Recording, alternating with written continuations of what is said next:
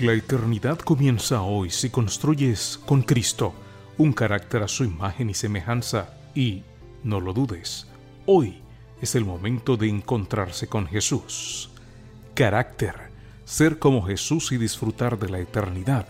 Meditaciones para jóvenes, escritas por Víctor M. Armenteros, en la voz de Josías Ordóñez.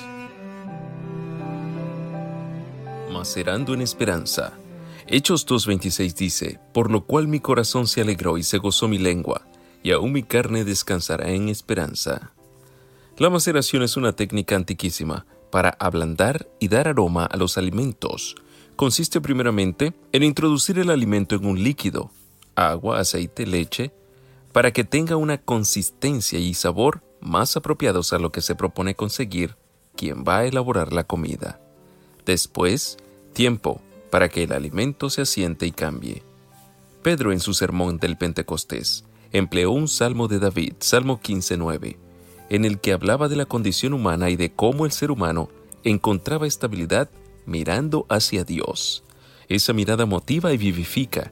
David decía que gracias a ella, su corazón se alegró, su lengua se llenó de gozo y su carne, lo más material del ser humano, pudo habitar en la esperanza descansando.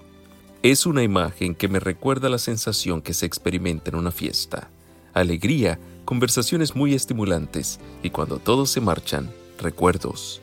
Recuerdos reposados que nos hacen sonreír nuevamente, que nos animan a volver a reunirnos, a desear que la experiencia se repita y ponemos a macerar nuestras esperanzas de nuevos encuentros.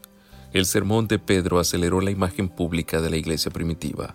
Aparentemente, a partir de ese momento, no hubo descanso para ningún cristiano.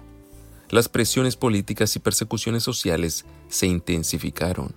A pesar de ello, mirar a Jesús los motivó a vivir alegres entre penurias, a hablar con simpatía entre injusticias, a macerar su ser en esperanza mientras todo se hacía tinieblas. Como dice Elena G. White, en las persecuciones más encarnizadas, estos testigos de Jesús conservaron su fe sin mancha. Con palabras de fe, paciencia y esperanza, se animaban unos a otros para soportar la privación y la desgracia. La pérdida de todas las bendiciones temporales no pudo obligarlos a renunciar a su fe en Cristo.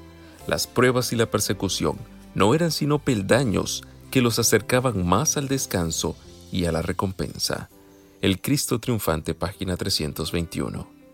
El mismo Pedro, años después de su sermón, diría: bendito el Dios y Padre de nuestro Señor Jesucristo, que según su gran misericordia nos hizo renacer para una esperanza viva por la resurrección de Jesucristo de los muertos, para una herencia incorruptible, incontaminada e inmarchitable, reservada en los cielos para vosotros, que sois guardados por el poder de Dios, mediante la fe, para alcanzar la salvación que está preparada para ser manifestada en el tiempo final.